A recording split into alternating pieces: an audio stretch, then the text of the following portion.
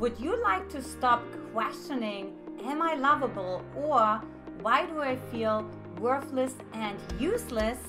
Hey, I'm Antje Boyd, founder and creator of the Magnetize Your Man method. And look, if you are new here, don't forget to subscribe to my YouTube channel by clicking the bell right below so you get notified when you receive more videos on how not only to attract the right man for you, but also keep him. So tip number 1 is become self-centered. What? Yes, you heard me right. I want you to become centered inside of yourself, within yourself.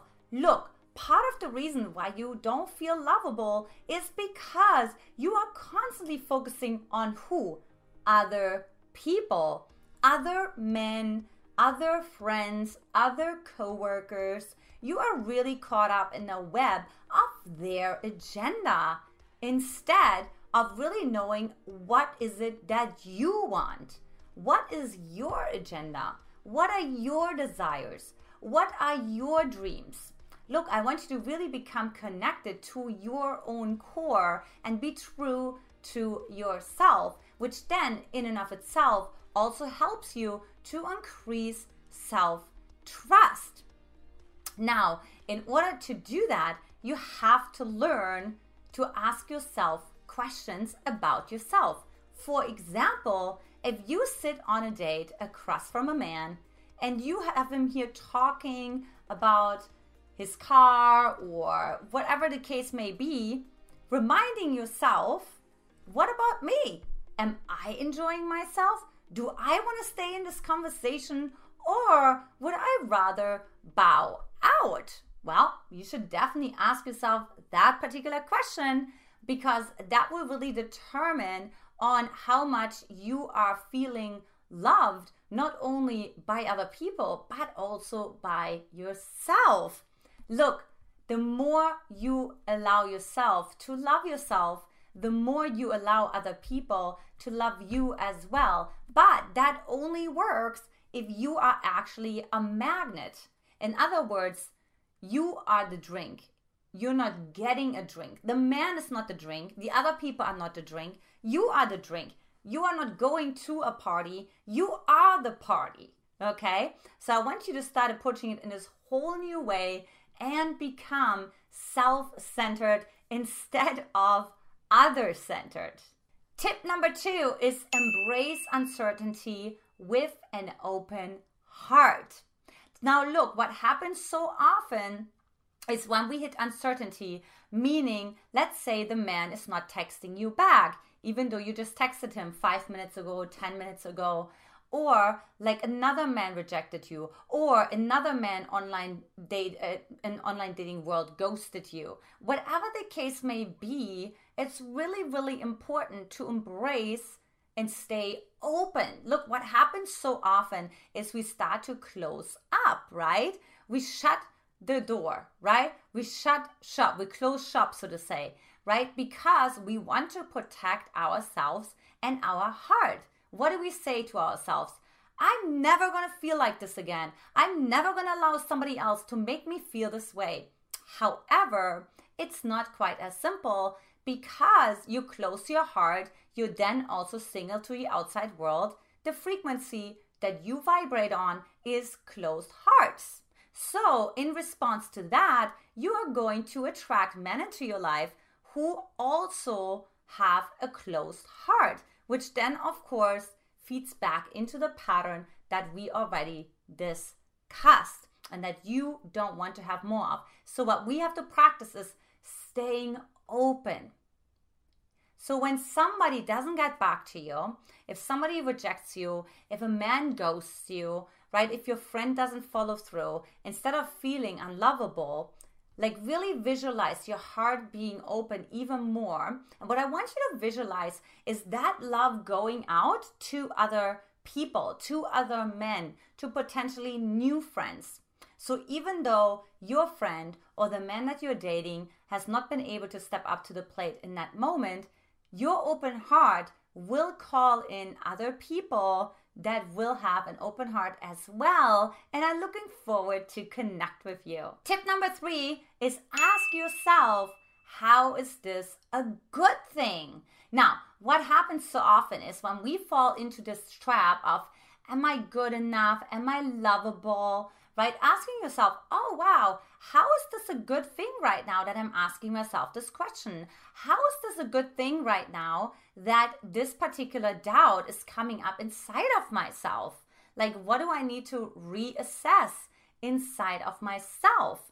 So you really want to see, okay, for one, everything that happens to you for yourself, for your own good, versus something happens to you, so you're gonna be punished, and you're gonna, so on and so forth, right?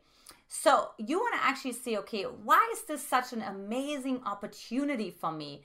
What can I really take home from this? How can I love myself even more? How is this opening up my heart even more? For example, we have this saying that when you go through a heartbreak, your heart breaks open even more to other people and to yourself. Look, we have to break paradigms open to receive even more, to expand, right? That would be one way to see it. Another way to see it is, oh, how is this serving me? I'm learning to trust myself. I actually did not have a good feeling when I met this particular man. I actually did have like this weird feeling in my stomach. Something just felt off inside of myself, and I was not true to that myself. So what I'm learning here, and how this is really working on my behalf, it's really teaching me that I can trust myself, and that all I need to learn now is how do I translate that into action. Secret number 4 is use this as a recalibration. So look, what happens so often is that we see doubt, questioning, second guessing as something negative. Look, that's not necessarily true.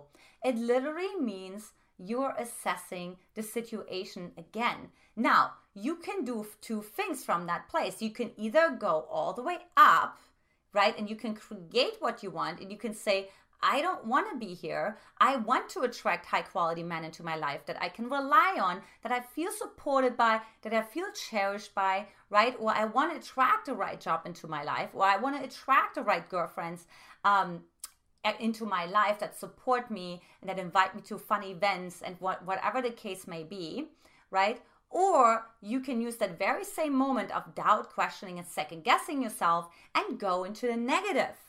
Right? Allow the brain to go into what you don't want, into the past, into past wounds. Now look, the brain only knows the past. It only has all the memory from the past. So guess what? That's the only thing that it can rehearse over and over and over again, right? So next time, when you feel there's a second guessing, a questioning, a doubting inside of yourself, ask yourself, what am I missing here? Like, what do I want to potentially reestablish? What is the foundation that I need to potentially strengthen here? Where is the boundary that I need to reinforce? Something is a little wobbly and a little insecure. And why is that? Like, where are you not true to yourself? Where is what you think, what you say, and what you do not in alignment? So ask yourself that particular question. Like when you come in this self-doubt of like, am I lovable? Oh, why would I question that myself, right? Or am I worthy? Why would I question that myself? And really make sure that you have a morning routine, that you have some powerful ways to start the day off right. And finally, tip number 5 is count the moments of love. Look, when I was single, and by the way, I was single my entire life before I met my husband, Brody, who now we have almost 6-year wedding anniversary in a couple of weeks. I was actually always practicing counting moments of love. What does moments of love look like, right? So for example, you may see 2 birds walking next to each other. You may see an elderly couple just being gentle and kind to each other. You may see just neighbors being kind to each other. You may see a car allowing the other car to come into the lane and give him the right of way, right? So you may see the love in many different ways. But what I invite you to do is really count the moments of love in your life. Think about maybe that loving friend that you have, that loving aunt that you have. Maybe you have a dog that loves you, that you love, or another animal, right? So just really think about, like, I have all this love in my life. Because what happens is when we feel unlovable, what the brain does, it deletes, it distorts, and it generalizes reality based on our unconscious expectation, which in this particular case would be, I'm not lovable. So guess what? So the brain is going to delete everything that proves that you are lovable. So you have to make a conscious effort to find all the ways that you are lovable, right? Like maybe you had a mentor who was really, really well-meaning to you, right? Or a friend who forwarded you an email or a video to just make your day a little brighter. Or maybe there was a little girl, a little boy running up to you and just smiling at you. So just think about all those moments of love and count them and receive them and really know that they are the reflection of who you are. All right, so here is the summary again. Number 1, become self-centered. Number 2, embrace uncertainty with an open heart. Number 3, ask yourself, how is this a good thing? Number 4, use this doubt and questioning as a recalibration. And finally, number 5, use those moments of love and collect them.